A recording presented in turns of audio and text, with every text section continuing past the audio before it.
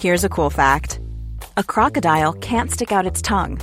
Another cool fact, you can get short-term health insurance for a month or just under a year in some states. United Healthcare short-term insurance plans are designed for people who are between jobs, coming off their parents' plan, or turning a side hustle into a full-time gig. Underwritten by Golden Rule Insurance Company, they offer flexible, budget-friendly coverage with access to a nationwide network of doctors and hospitals. Get more cool facts about United Healthcare short-term plans at uh1.com.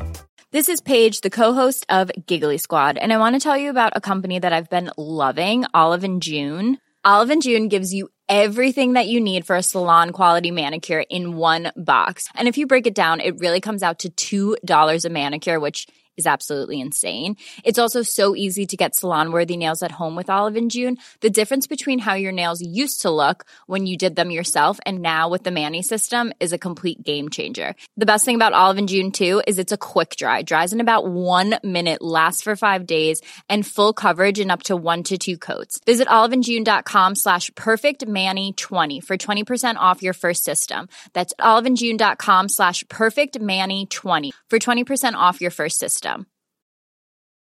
Many of us have those stubborn pounds that seem impossible to lose, no matter how good we eat or how hard we work out. My solution is PlushCare. PlushCare is a leading telehealth provider with doctors who are there for you day and night to partner with you in your weight loss journey. They can prescribe FDA-approved weight loss medications like Wegovy and Zepbound for those who qualify.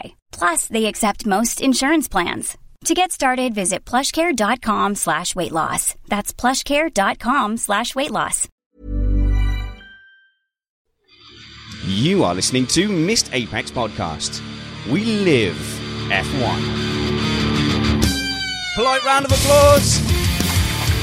We are live here at Rye House Kart Raceway.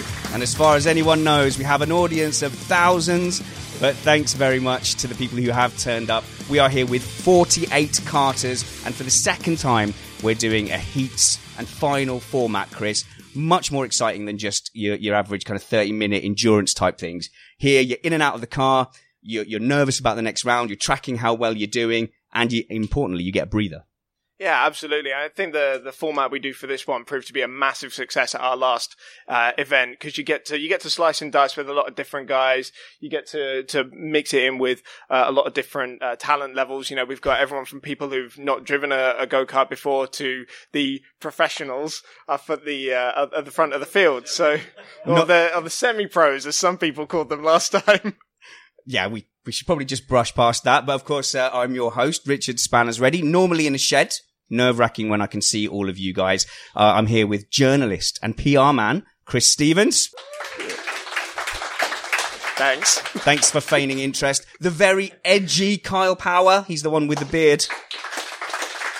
Super edgy. We've got kart specialist, Alex Van Gien. Any knocking of the tables you hear, that is definitely Alex. We have got also super race car driver man, Brad Philpott. Who else we got? We've got media guru Sarah Nickel, who's going to be our quiz mistress. And joining us later as well will be 2017 Le Mans podium finisher Alex Brundle in the room. A proper professional racing driver. So coming up later on, we're going to be doing some F1 news. We're also going to have Brad and Alex Brundle talking about, what is it, Brad? Is it what Billies do wrong? That's what we've titled it, yes. What Billies do wrong. Billies is a hate word though, so... We'll explain that later. Okay. I might have to beep it every single time you say that. And we're also going to have a quiz from Quizmaster Sarah. And we are also going to have Room F101, which any resemblance to a BBC show is completely coincidental. But we will be consigning things to the F1 history bin later on. So there's some great rivalries here today. Jeansy and Kyle. Kyle, you've been saying some real smack talk about Jeansy's lack of talent and weight, which I felt was out of order. Only behind his back, not to his face. So seriously, Jeansy, you are a Covkarty type racer. You brought some Covkart people here. Do you feel, you've got to feel that you're going to beat Kyle, who only goes to one track over and over and over again? Yeah, he does seem to like Red Lodge a lot. It's his place to go. But no, to be fair, me and Kyle have actually never, on a dry circuit at the same weight, raced together. So this is actually going to be a really, really good test of where we come, and it's a friendly rivalry. It's all good. So, Brad, is weight still an issue in karting, or has the physics of that changed somehow since the last No, it's still going to be a big issue, and I won't hide from the fact that I've got a nice little advantage by preparing properly for this event. Okay, so Kyle, you're a post because you've not been preparing properly at all. No, I haven't. I've got a bit of a dodgy shoulder, so that's my excuse. Excuses. Done. Otherwise, I've clearly beat everyone, but I can't because I'm hampered. I've got a cold. That doesn't count. We've also got a father-son combination. We've got Jam Cart from Birmingham. Who's going to win out of Martin and Ryan? Who's the fastest? Martin. Oh, you reckon? Okay, good. So it's always nice to see a bit of rivalry, a bit of beef there as well. We've got Tony and Dan who are going to be leading the heavy category. We've called it the heavy category, not big or anything like that. But if you are over 90 kilograms, do feel free to self-select yourself for the heavy category as well. Also, guys who are watching this on the live stream or listening to the podcast, we are going to be covering this event in a highlights reel. So just bear in mind that if you wipe me out or hit me deliberately, Mr. Brundle, that will feature heavily on the highlights package. It's something I encourage everybody to do. Right, you know I don't let things go. So if you want a year of me just posting social media clips from every angle, then do feel free to wipe me out. Something I learnt today is don't wind spanners up the morning before a live show. Okay, so here's what happened. Jeansy messaged this morning saying, "Oh, I'm ill. I've been throwing up all night. I can't make it." This was his hilarious joke. I didn't care if he couldn't make it. All I was thinking is I can offer a free seat to someone. Tell you what, Chris, why don't we go on to some big dirty news? Big dirty news.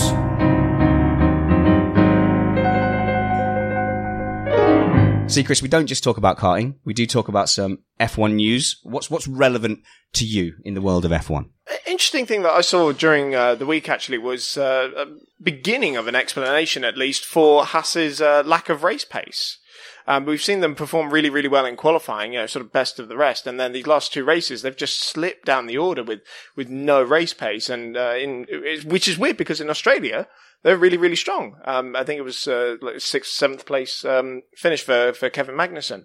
And part of the reason that they haven't been able to match that is down to their lack of ability to keep temperature in the tyres. And so I'm going to play the little Matt Trumpets card a little bit and do some tyre talk. Yeah, exactly. It's going to be more interesting, I think, than what Trumpets did, because I'll keep it simple. But basically, it comes down to them not being able to keep energy in the tyre. And that they struggle to do on low energy circuits and in low temperature conditions.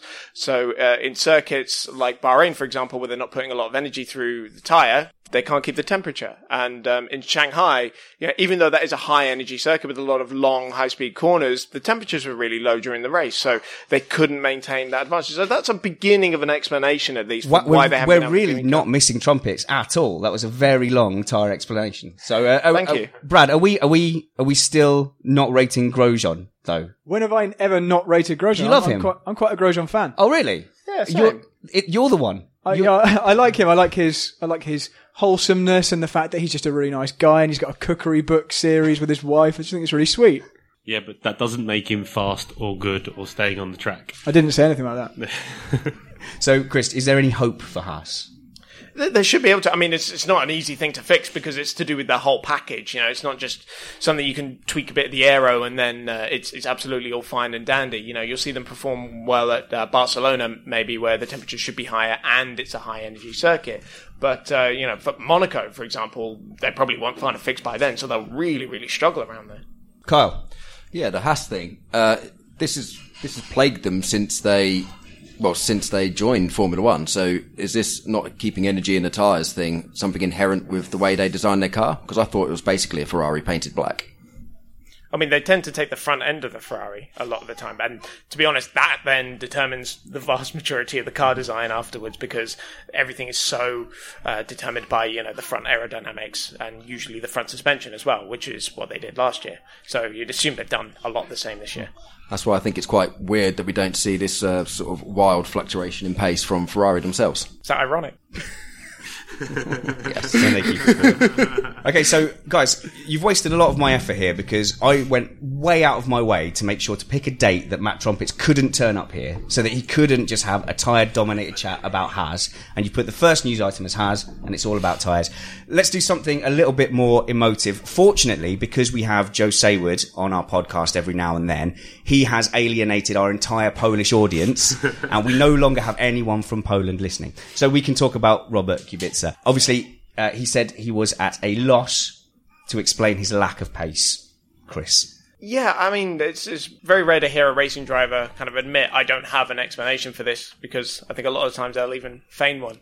But I don't think many people expected Robert to be all that quick this year. I think it was a dreamland scenario that he was going to be able to come in after 8 years out of the sport because of a horrific injury. Well, hang on, we've got people here. Just have a show of hands. Who actually thought that Robert Kubica would come in and be on pace? Who's going to admit to that now? Come on. No hands. No one's thinking that now, but no one thought that beforehand. I think the big clue, though, was when he had that test at Renault and they didn't pick him up. And at the time they had Sainz and Hülkenberg. And you would have thought, well, if he was up to pace, you would have picked someone with that reputation over those two.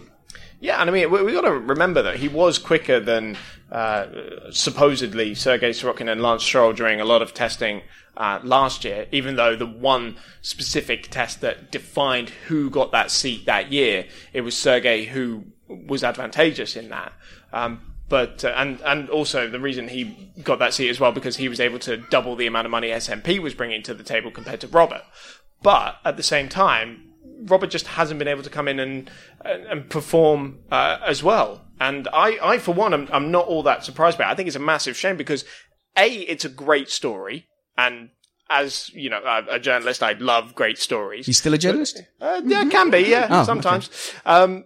But I just get the feeling Williams chased a headline story to get a bit of attention, and rather than actually focusing on where the car needs to develop, which is something they've done for a while. They haven't picked the right drivers for a while now. So I was wondering if it's actually something to do with the role a driver plays in terms of leadership within a team. So Kubica is someone who's known as a fighter, known as someone who's very resilient, has come back from a long way, and yes, there's the money element. And yes, you need the development driver, the technical expertise as well that he's supposedly able to give.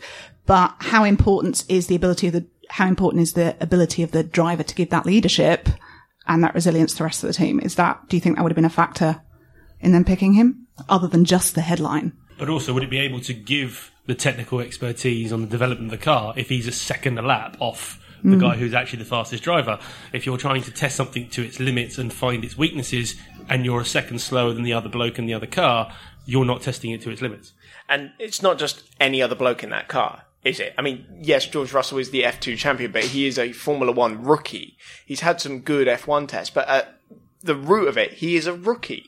And for somebody of Robert's prior caliber, that either says that rookies have come a really long way in a short amount of time, or the more likely scenario, which is just Robert's just not up to the job anymore, which is so sad. So not following the junior series as closely as I should, and I'm particularly looking at Alex and Brad here, would you expect George Russell to come in and be right on the pace? Or is the Kubica situation actually worse than it looks because he's only going to get better? I would say he should be pretty near the pace. He's GP3 champion and GP2 champion and has done a hell of a lot of Formula One testing. So I would say he's a top draw guy that's probably pretty much getting that car to where it's capable of being. He's matched Leclerc in terms of his junior championship. Within 3 years, he went from being GP3 champion, F2 champion, Formula One race driver. So, you know, we know how highly we rate Leclerc. We should give George the same level of respect. Fantastic. Thank you very much, Chris, for that big dirty news. Big dirty news. I should have just done it live, shouldn't I? We're missing Mrs. Spanners on the piano, aren't we? It's going to be long later. Tell you what, Sarah, if you wouldn't mind yielding your seat to a real-life race driver to join our... I always like to describe you, Brad, as our driver pro, like our golf pro. But you two are going to tell us a little bit about Billies. Now, when you say Billy... It's a cheerful little Billy. When you say Billy, you essentially mean everybody who isn't a professional driver. So everyone in this room except you and Alex is a Billy. Yeah, I'll try and explain the origin of this very briefly. Billy just comes from the the Cockney rhyming slang, Billy Bunter, which means punter. So basically customer. It's what people that work at race schools call the drivers who they're being paid to coach. You call them Billies, the shorthand, and it has developed into a hate word. It's what my little millennial cousin would call a microaggression, I think. Oh, wow. Okay. Towards people turning up to race schools and being coached by pros. So do I have to beep all of that then? Because that is all... I don't think so. Billy Piper would have a very difficult life if he did. Are you two okay sat next to each other? I've seen pictures of you two on the carousel together as deadly rivals. So this is the carousel at the Nürburgring. We don't go to fairs. Yeah. Oh, right, yeah. No, we're in different classes. I just assumed everyone knew as much as I now know from listening to you sometimes. So this list could have been absolutely huge. So I was trying to compile some bullet points, as I've got on my phone here, Alex can see now, of what Billies do wrong. And it's a bit unfair, really, because, of course, Billies do stuff wrong because they're not professionals in their things. So this is not meant to come across as people who haven't been trained how to drive on a track should obviously know what to do. This is just funny stuff that people generally do. I think you can kind of cut it into two sections, and I've spotted your bullet points there, Brad, which is often, what guys do when you're sitting next to them trying to coach them. But I think there's a whole nother section to this, which is what the little bit of the further development of, an amateur driver would do when you're on track with them and they're in the car on their own, because I do a lot of Pro-Am racing, a lot. So how does a day like this, because I'm like full of admiration for you for turning up and kind of risking yourself against, like, there's some real bad drivers there. Richard, just because I'm looking directly at you, I don't want you to feel like it is directed at you. But as a professional driver, trading paint with some of the best drivers in the world, you turn up like a day like this, do you just sort of brace and breathe in as you go past us? Yeah, well, the first thing that, before breathing in, you need to breathe out and say thank you for coming to everybody who, is... Oh, no, I just insult them. But anybody who's a customer driver I think we both agree on this. Anybody who's a customer driver in any scenario, because as a professional driver, you recognise that you are relatively pointless to the exercise of all Pro-Am racing, and it's all about the amps, isn't it?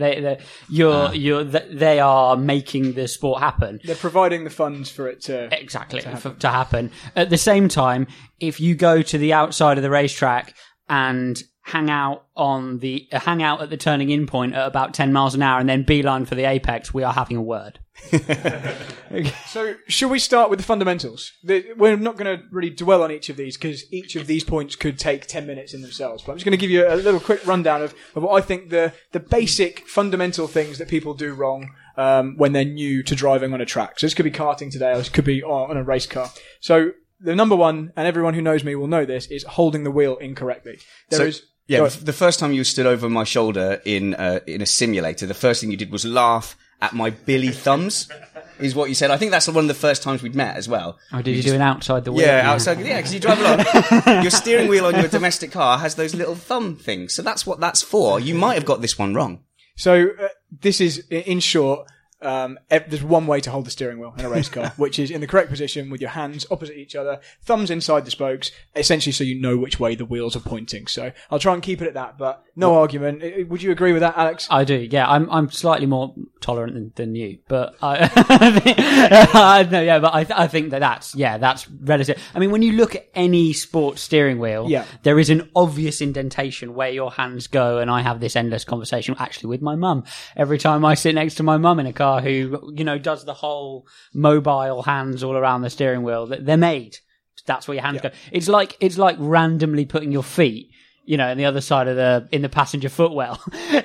Well, we it have seems so strange. We have a bit of an issue here because Carl Power, edgy Carl Power here, outdoor kart specialist, does hold his wheel in a weird way, Brad. Well, he's wrong. It's like if you go to a tennis court and someone's hitting the tennis balls, holding the racket on the face of the racket. They can still hit the balls. That's absolutely fine. If they want to do that, that's fine. But they're never going to be as good as someone holding the racket on the handle. But there is a caveat, though, which I think is oval racing stuff. There are quite a lot of the oval racing guys where you have the cars set up with stagger, who will hold the steering wheel so that they control the car best in turn. But if you're on a road course, man... Do you want to defend yourself, Kyle? Yeah, I I'd say it's more skillful to hold it wrong and still be quick. I think that should be kudos.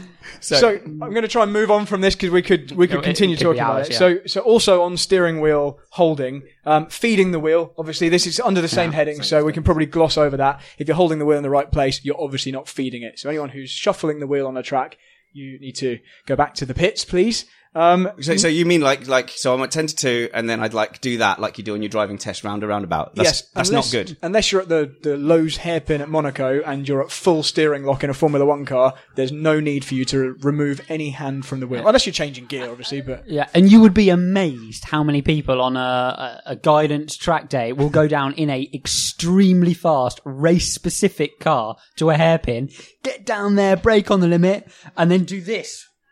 With their micro shuffles. Yeah, exactly. Micro shuffles, like they're just sort of, kneading dough or something. It's weird. So basically making life harder for themselves. Yeah. So that steering wheel position, there's one final thing I've got as a heading on this, which is one of my favourites because this actually now causes spectacular offs, which is a very common thing, sustaining steering lock despite the corner ending. So for over a decade of sitting next to people in race cars, observing them, I noticed a lot that if you'd managed to nail the hand position, so they're holding the steering wheel correctly, you've got over that part, they haven't fed the wheel, you'd enter a corner, the corner would be ending, and I would be demonstrating to them to try and explain afterwards with my hands, look, the track is straightening up in front of you, yet the steering wheel will remain turned. And then they'll wonder why when they apply the throttle, they spin off to the inside. So yeah, you endlessly end up kind of almost prizing the wheel straight again across the cockpit like that sometimes when you're coaching across the car. They'll fight you. I think people in general are quite sort of, obviously they associate the edges of the track with danger, right? So they tend to sort of creep in on the brakes because I don't want to be near the edge. And then because you don't drift off towards the very edge of the road when you're driving on the road. And equally on the exit, they don't want to let the car run out, which is actually the safest, straightest way when you're putting power on. They don't want to let the car run out to the edge of the road because the edge of the road is dangerous. They've seen Formula 1 drivers catch the edge of the road so many times and spin off, When in reality, what's dangerous is, my next point, applying throttle with too much steering lock on. Okay, so at these events, we see people spinning off on the exits quite a lot. And it's quite surprising because you think the danger point is spinning under braking. So this kind of explains it. If people are trying to get away from the edge on the exit and then getting on the power, that's why they're spinning. Well, there's a majority of people in the world now that have never driven a car without traction control ever in their lives. So they don't have a feel for the fact that the car will automatically be retarding, ignition or fuel or whatever it does to protect them from spinning it. They assume all cars do that at all times. So the fact that I've turned the steering wheel and the rear tyres have lit up is just such an alien concept to most people. Now, both of you drivers there have done instructor laps. So you've had just people coming in, like generally off the street, and then you've had to trust your life to them. Kyle was telling me that you have an anti-brake. So in your driving lessons, you have somebody apply the brake for you if they're panicking, whereas you guys would see someone braking too early and take the brake off. And it's not just too early, so the brake off pedal is absolutely crucial in a lot of race cars when you're instructing on the limit, because people will be tempted to brake in the middle of a corner where you don't want to brake. You'll unsettle the car. You'll probably spin, and you could have another very fast car right behind you. So all through my instructor life, I would normally have my left foot welded to the footwell, pressing down on the off brake to prevent the brakes from being applied when they're not needed. And quite often you get someone saying, the brakes aren't working. And I would say to them, how do you know? You shouldn't be touching them at the moment, should you?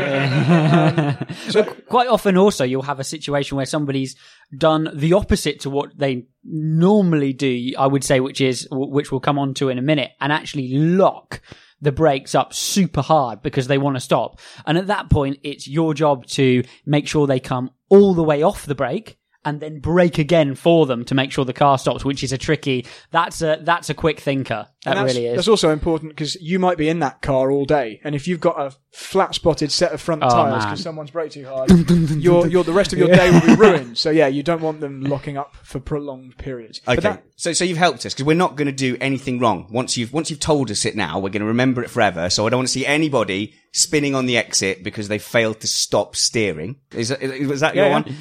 No shuffling of that. People will still do it. And if you were to look outside during a normal rental car session here, I guarantee you 50% of people are feeding the wheel.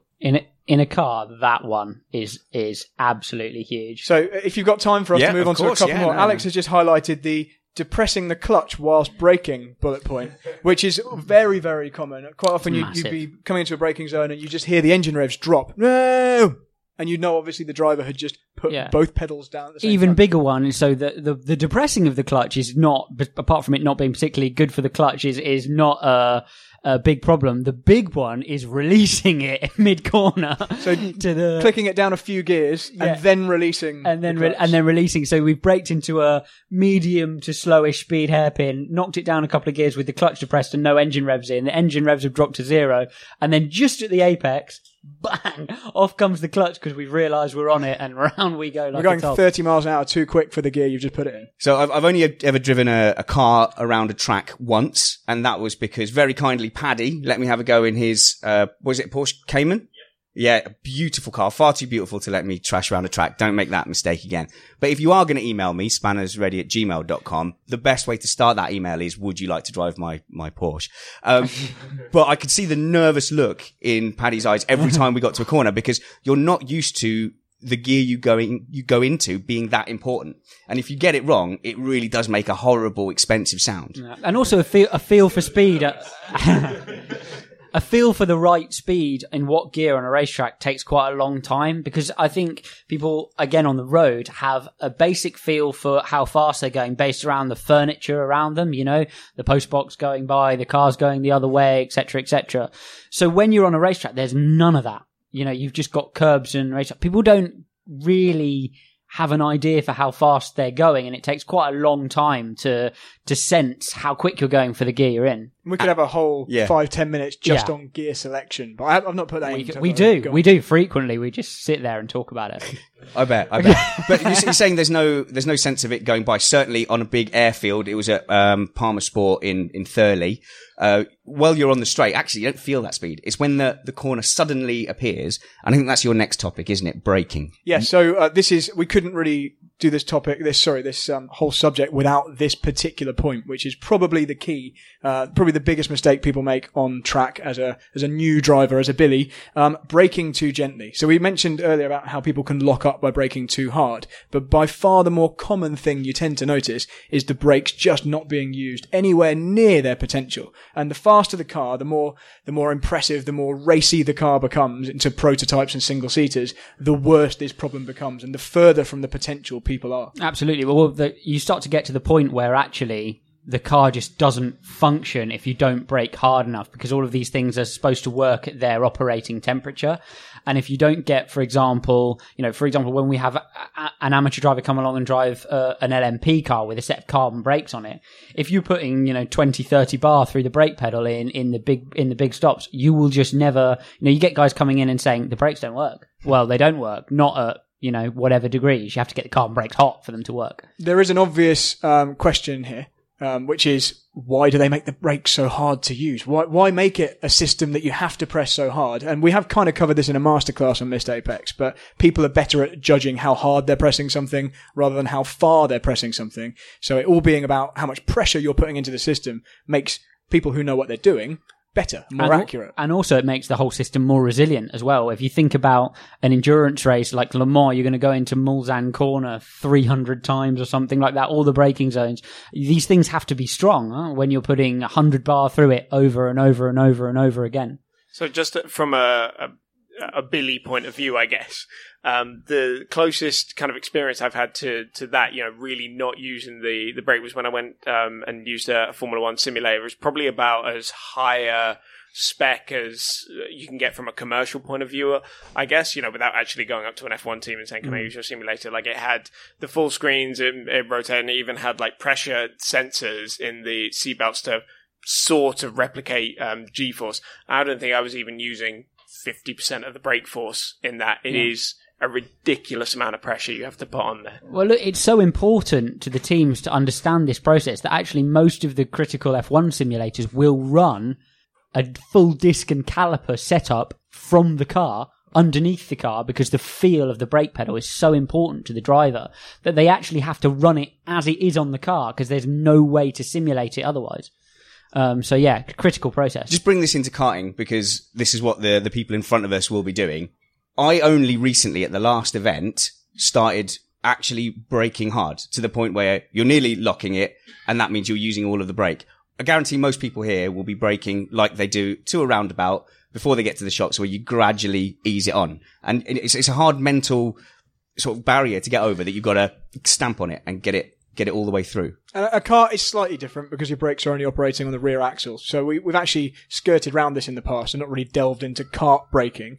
And actually, you don't need to brake anywhere near as hard in a go-kart as you do in most race cars. But yeah, you're right. If you're braking at the maximum capability of those brakes and the maximum adhesion of the tyres, then you're going to be able to brake for a shorter period of time and therefore do it later.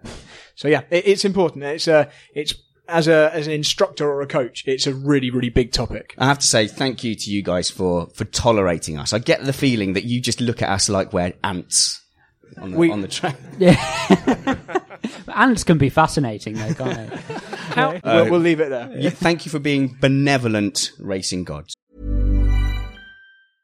How would you like to look 5 years younger? In a clinical study, people that had volume added with Juvederm Voluma XC in the cheeks perceived themselves as looking 5 years younger at 6 months after treatment. Look younger, feel like you. Add volume for lift and contour in the cheeks with Juvederm Voluma XC. Reverse signs of aging by adding volume to smooth laugh lines with Juvederm Volure XC. For important safety information and to find a licensed specialist, visit Juvederm.com. That's JUVEDERM.com. Not for people with severe allergic reactions, allergies to lidocaine, or the proteins used in Juvederm. Common side effects include injection site redness, swelling, pain, tenderness, firmness, lumps, bumps, bruising, discoloration, or itching. There's a risk of unintentional injection into a blood vessel, which can cause vision abnormalities, blindness, stroke, temporary scabs, or scarring. Talk to a licensed specialist to find out if it's right for you. Cool fact, a crocodile can't stick out its tongue. Also, you can get health insurance for a month or just under a year in some states. United Healthcare short-term insurance plans, underwritten by Golden Rule Insurance Company, offer flexible, budget-friendly coverage for you. Learn more at UH1.com. Millions of people have lost weight with personalized plans from Noom. Like Evan, who can't stand salads and still lost 50 pounds. Salads generally for most people are the easy button, right? For me, that wasn't an option. I never really was a salad guy. That's just not who I am. But Noom worked for me. Get your personalized plan today at Noom.com. Real Noom user compensated to provide their story. In 4 weeks, the typical Noom user can expect to lose 1 to 2 pounds per week. Individual results may vary.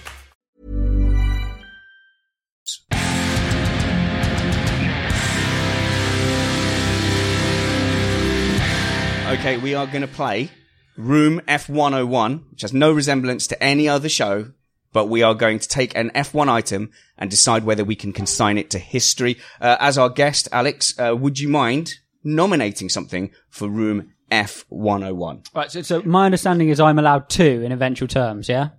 Say again? My understanding is I'm allowed 2 items in eventual terms. Greedy? Right, let's start with one. Well, let's start with one. Okay.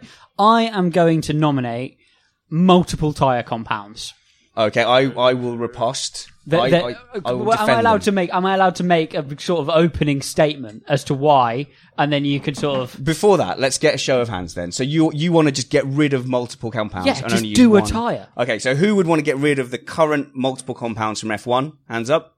Oh, look, there's a few. Depends. There was nervous. There's only 2. Right, so my goal then has got to be to achieve more them. hands. Yes, okay. So like a tyre missionary. Okay, tell me why you want F1 to be significantly worse by just having one boring compound.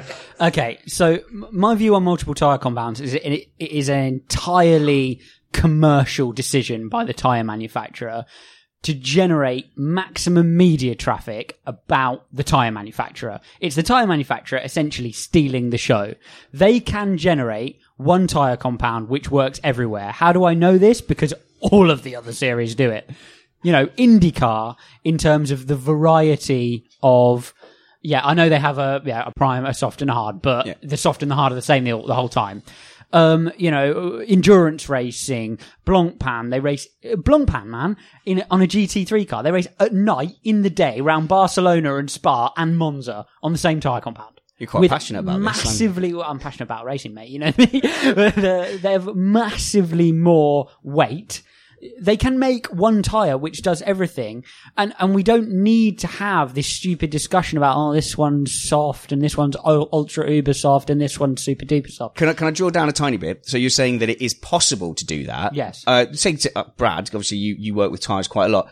Is it possible for Pirelli to do it? Oh, okay. Well, Pirelli made the Blancpain tyre, so yeah. Yes, but the Blancpain tyre, is it anywhere near as good as a Formula 1 tyre would be in terms of the amount of grip? I have a suspicion that Pirelli actually aren't capable of making a tyre to the same standards as someone like Michelin, who in their heyday in Formula 1 could make this extremely brilliant tyre that works all different conditions. What I'm saying to you is that the tyre doesn't need to be absolutely on the edge as it is, because everybody's got the same tyre. Just back it off a bit and give everybody the same tyre to work with, because I don't want to see Haas randomly turn up to the Chinese and McLaren randomly turn up to the Chinese Grand Prix and have to talk about the energy abrasion. But yeah, they're going to have to do all of those engineering things. I don't want to see them just randomly nowhere just because they can't get on with a compound. Chris. So you want to see the same results all week, every week? I want to see good racing all week, every week with the cars in the ballpark, because they're able to do their testing and understand properly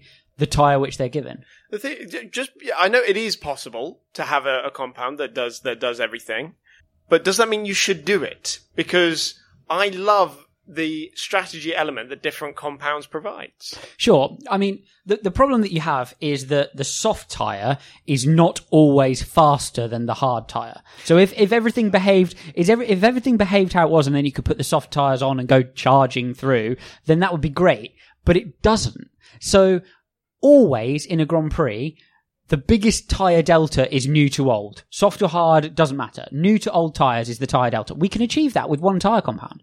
I do agree. And save money. Pirelli should make the softer tyres softer, for sure. And I was about to agree with your statement there, but then I remembered that 2012 in Formula 1 was so massively defined by teams and drivers just not knowing what the tyres were going to do on any given day. And it was the greatest season of Formula 1 of all time. So, if you look at it as a total picture, for example, you have a load of teams spending a massive amount of money making their car, and undoing testing and understanding their car. I mean, when you go out for a Formula 1 test, it's like, a bit of aero, a bit of this, bit of that, get the driver up to speed. Right, now, tyres for 3 days. All right, look, if we don't have those compounds, though, we don't get Bahrain 2014. We don't get those great strategies kind of... Bahrain will still wear the tyre out. Whatever compound tyre you've got, I promise you that. So you've made a great and passionate case. Yeah. Obviously a racing purist. So. Very much so, yeah. Are we going to vote with Alex Brundle's boring new version of Formula 1? Where we all line up, start to finish? Or do we want the excitement and randomness that us muggles can understand and relate to? So anybody converted by Alex's arguments, who wants to get rid of it? Oh yeah, so I won a few. You've won a few, but I'm sorry. Won a few people. We've also lost one. I'm sorry, Alex. Multiple tyre compounds don't go into room F101. Rubbish. Okay, we have got Sarah Nicol up next. You are going to nominate something, Sarah, to go into room F101. So I think I'm going to nominate Ferrari's heritage payments. I thought you were going to just say Ferrari. Just Ferrari, yeah. Do you know how much of abuse I've had from Ferrari fans lately? Is it more than usual? It's more than usual, more yeah. Than usual. I have been particularly critical because they've not been doing very well. Dry your eyes, Ferrari fans. But anyway, sorry, you're not just slamming Ferrari. No, but there's all this talk about budget caps, the things around reducing costs, or we could just, stop giving this free money to this one top team that's been in the sport forever when they've already got quite a lot of cash rolling around. Well, hang on a minute, Carl. We know the argument, don't we? F1 is Ferrari. Ferrari is F1. Am I supposed to agree? I don't know. Because I completely don't. Yeah, but you do get people that say, even if you don't admit to being a Ferrari fan, you love Ferrari. Oh yeah, you get the fans and they go mad in Facebook comment sections when Ferrari don't win. I take great passion in winding them up. Well, we're completely neutral. Do we have any Ferrari fans on the panel? No, I don't think we do. Any in the audience? What? Ferris. One. Is that half? Half a person is admitting to being a Ferrari fan. Okay, so half a Ferrari fan we've got in the audience here. So this isn't going to be a very difficult one. No. Who votes that Ferrari should keep getting more money for no reason to help them do well? Just Alex Bundle there on the end. Okay, so I think that's a pretty good shoe, and I think we're going to consign that. I don't have like a good noise or a bad noise; it's just the same noise. Well done, Sarah. Kyle, do you want to try and consign something to room F101? Yeah, well, the previous two were quite sensible, so I thought I'd do a slightly less sensible one and maybe controversial. It's the way Lewis Hamilton pronounces the word work. Once you hear it, you can't unhear it. I've never felt compelled to get up off the sofa and shout, "But you're from Stevenage" at the TV before. He says work. And he is from Stevenage. I know he hangs around in America quite a lot, but you have to make quite a conscious effort with your throat to make that word, if you don't say it naturally, to make that word sound that way. So I can't unhear it. Kyle, the majority of Formula One drivers pronounce the majority of English words incorrectly because they are all from other countries. For sure. I don't care how. I would never hear them speak. If it was for me, if Formula One was designed by me, I would never hear them speak. We'd just cut straight to the lights, and then you do the race, and then the television would just go blank after the checkered flag. So what these drivers do in international series, and you've managed to avoid it quite well, is that they end up speaking as if English was their second language. And they develop that accent that people speak. You know why? Because you end up, and it's really, really, really bad, and I do it a lot, and I get ripped for it horribly, is you get a French, Italian, or German interviewer, and they'll be talking to you in their extreme accent. And you'll be talking to them back because I naturally copy people when I talk back to them. It's just something I get in a lot of trouble for.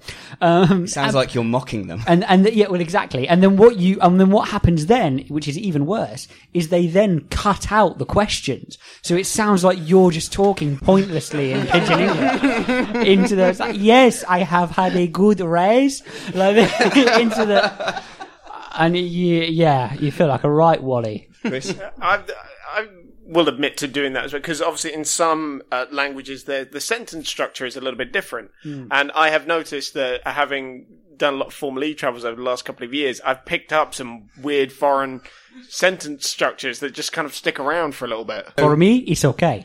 It's okay. It's not bad. So Kyle, are you just picking on Lewis Hamilton or all race drivers? Because that's going to be vital to the vote, I think. It depends what's going to be more popular. Which would be more popular? Okay, so all racing drivers, but specifically Lewis, because he likes to squeeze the word work and how hard we've been working all of the time. The live chat is weighing in as well, Chris. Dr. Vidya Jeem, I think that's how you pronounce that, says that he loves how Max pronounces third, which I believe he misses out the H on that one. Can we also add in Paul the Rester's pronunciation of Mercedes?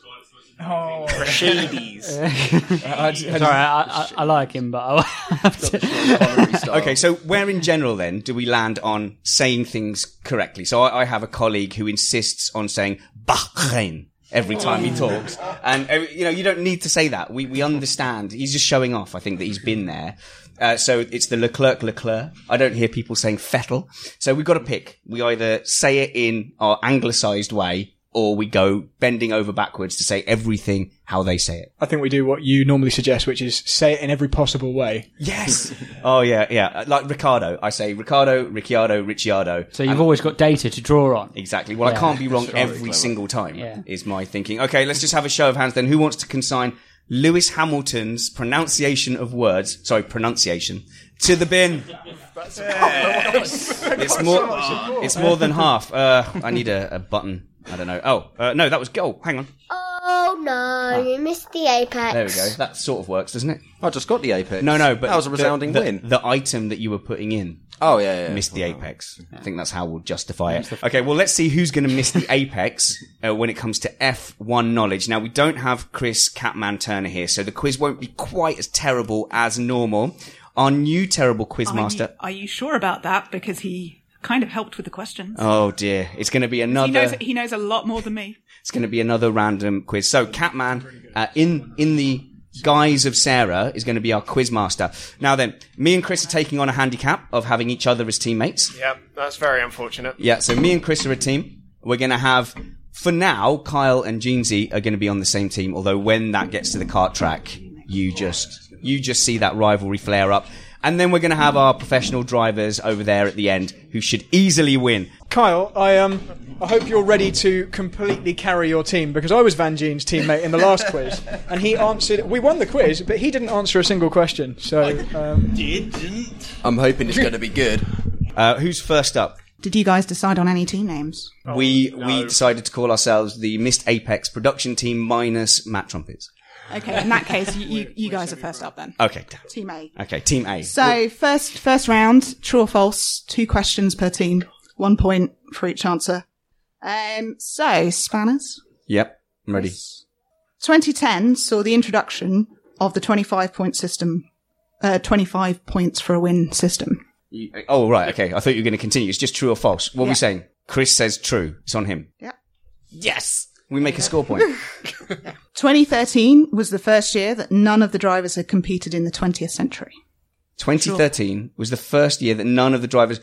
So basically we're looking at Kimi Räikkönen and Jenson Button. No, because Kimi Räikkönen started in 01. Okay. There was no Michael. There was no Rubens. I'm going to say true. True. Yes. So that's two out of 2. So we're winning. Good. Okay. Well, by default, but... Brad and Alex. Yeah. Team B. Are you going to stick with the team name you gave me the other night? Semi-pro. Yeah. It was Triggered Semi-Pros, I think was the one there. So, Sebastian Vettel scored the most fastest laps in 2011. Red Bull, it's still Red Bull, wasn't it? Yes. No, it was Mark Webber. We had 50% chance of getting that wrong. Exactly. Still got it wrong. We're beating the big boys. I know, right? Yay! The 2010 McLaren partnership of Hamilton and Button was the first double world champion lineup since Senna Prost in 1989. Just still up. Oh, this is still us? Still you, yeah. Right. 2 questions each. The first double world champions. I was just going through, so Hill and Villeneuve were together, but before Villeneuve was world champion. And then after that, can you think of any where there were 2 world champions? Just thinking about that. Hang on, sorry. What? They're lost, Chris. They're floundering. The 2010 yeah, McLaren Räikkönen and Vettel were after that. I'm going to say true. Yeah. Well done. 1 point. Team C, who Kyle and Alex, have you come up with a name since then? Yeah, the Power Gene. Hey. Sounds like fanfic. One of Kyle's best traits is coming up with good names for things. Okay. Formula 1, Formula Juan 1, there, I'm going with Spanners' way of pronouncing it. Formula 1. Was a team floated by ex-Formula 1 driver Juan Pablo Montoya as a comeback attempt in 2011. False. It's quite easy. Yeah. Jacques Villeneuve created an F1 team was an applicant for the vacant team slot in 2011. True. Yes. So what are the score points so far? So Missed Apex production team less Matt Trumpet had 2 points. The semi-pros 1 point, and the Power G 2 points. We are losing. You are. Clear. Yeah. So round two is guess the driver. Oh God. You have to guess the driver from the facts given about them. 3 points for the correct driver. Yeah. 2 drivers each team, and all of the drivers were active at some point between 2010 and 2013. Let's do it. How many rounds are there in total? 3. 3, okay. Let's get rolling. So, Team A. Who was the first driver of his nationality to finish on the podium at his home race in 22 years? Perez. What? No, it's not going to be. I've already said it, haven't I? Sorry. Notoriously Mexican, the Wall of Champions. No.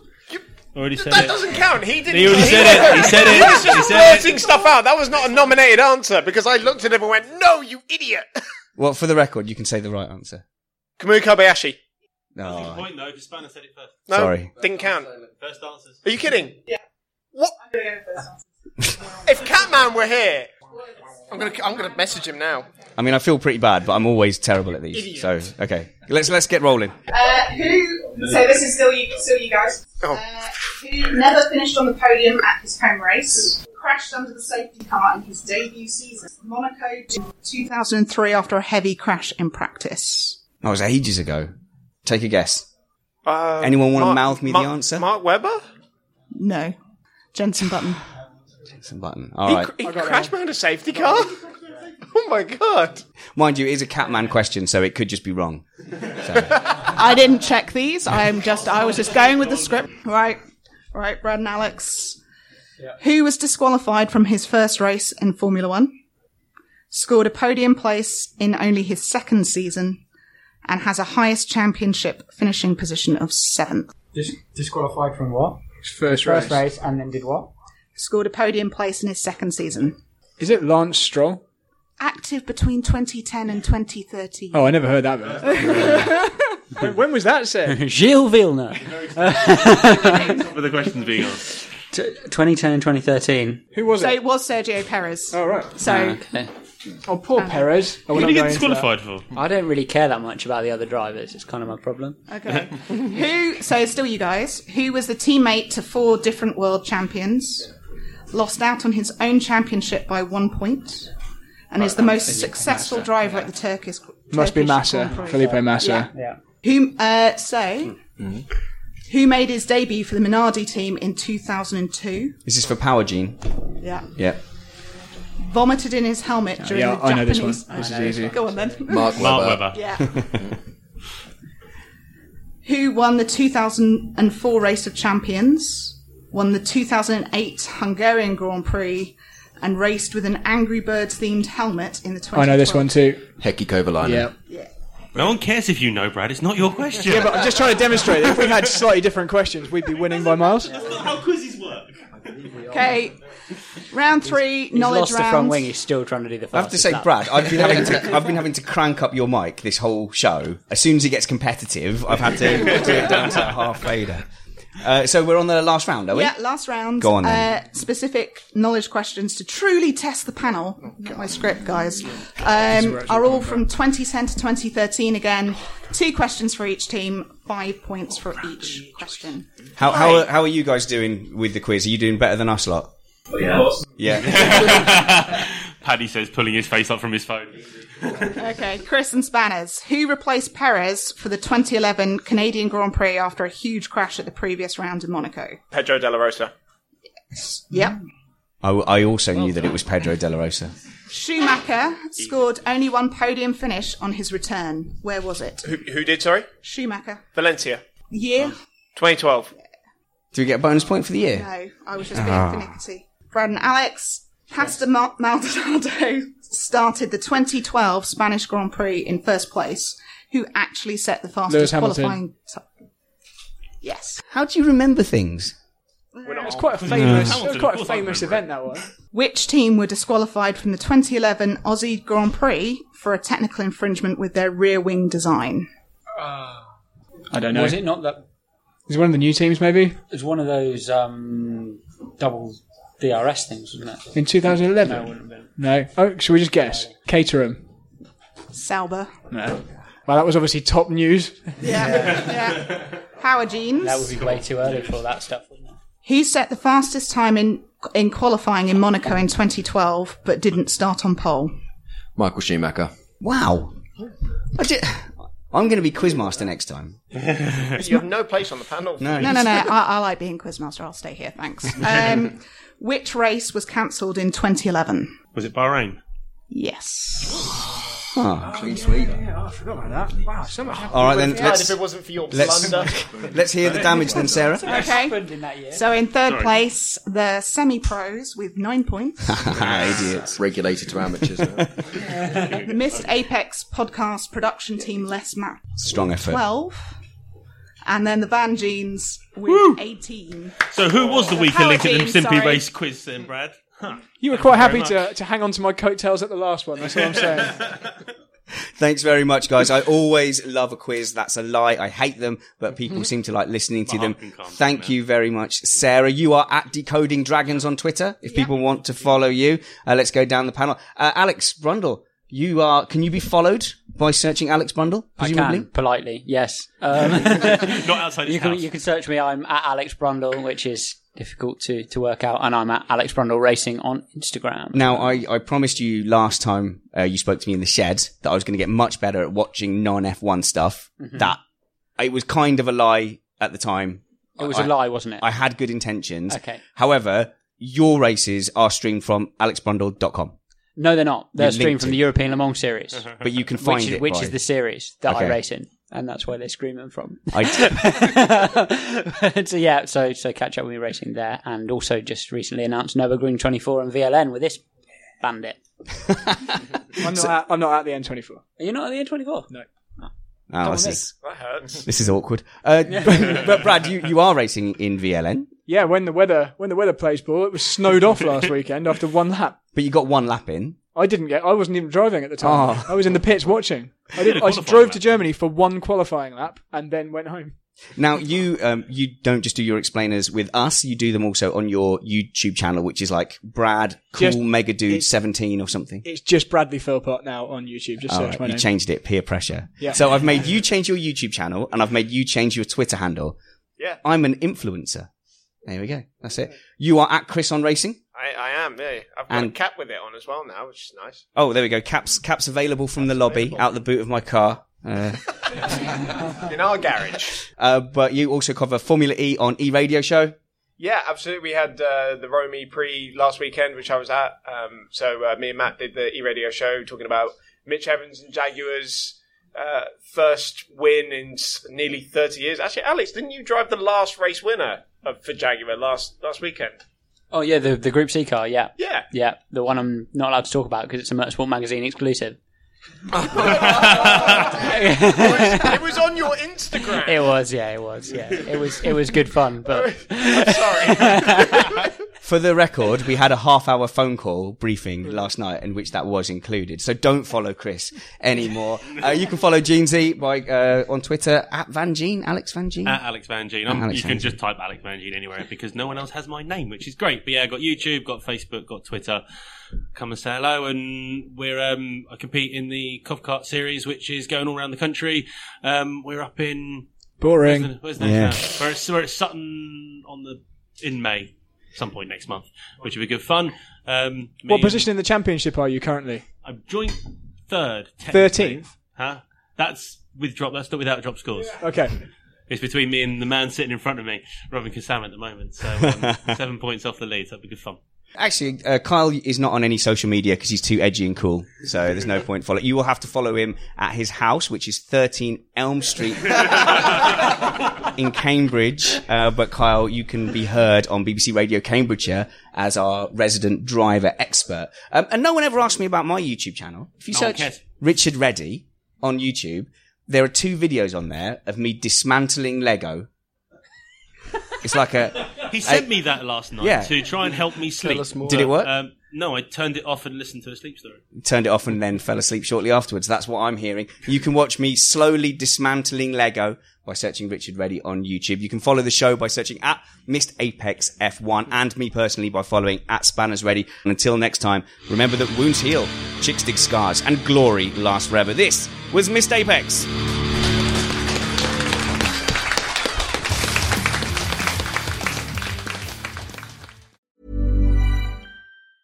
Mom deserves the best, and there's no better place to shop for Mother's Day than Whole Foods Market. They're your destination for unbeatable savings, from premium gifts to show-stopping flowers and irresistible desserts. Start by saving 33% with Prime on all body care and candles. Then get a 15-stem bunch of tulips for just $9.99 each with Prime. Round out Mom's menu with festive rosé, irresistible berry chantilly cake, and more special treats. Come celebrate Mother's Day at Whole Foods Market. Planning for your next trip? Elevate your travel style with Quince. Quince has all the jet-setting essentials you'll want for your next getaway, like European linen, premium luggage options, buttery soft Italian leather bags, and so much more. And is all priced at 50 to 80% less than similar brands. Plus, Quince only works with factories that use safe and ethical manufacturing practices. Pack your bags with high-quality essentials you'll be wearing for vacations to come with Quince. Go to quince.com/pack for free shipping and 365-day returns. Mom deserves the best, and there's no better place to shop for Mother's Day than Whole Foods Market. They're your destination for unbeatable savings, from premium gifts to show-stopping flowers and irresistible desserts. Start by saving 33% with Prime on all body care and candles. Then get a 15-stem bunch of tulips for just $9.99 each with Prime. Round out Mom's menu with festive rosé, irresistible berry chantilly cake, and more special treats. Come celebrate Mother's Day at Whole Foods Market. When you make decisions for your company, you look for the no-brainers. If you have a lot of mailing to do, Stamps.com is the ultimate no-brainer. Use the Stamps.com mobile app to mail everything you need to keep your business running with up to 89% off USPS and UPS. Make the same no-brainer decision as over 1 million other businesses with Stamps.com. Use code PROGRAM for a special offer. That's Stamps.com, code PROGRAM.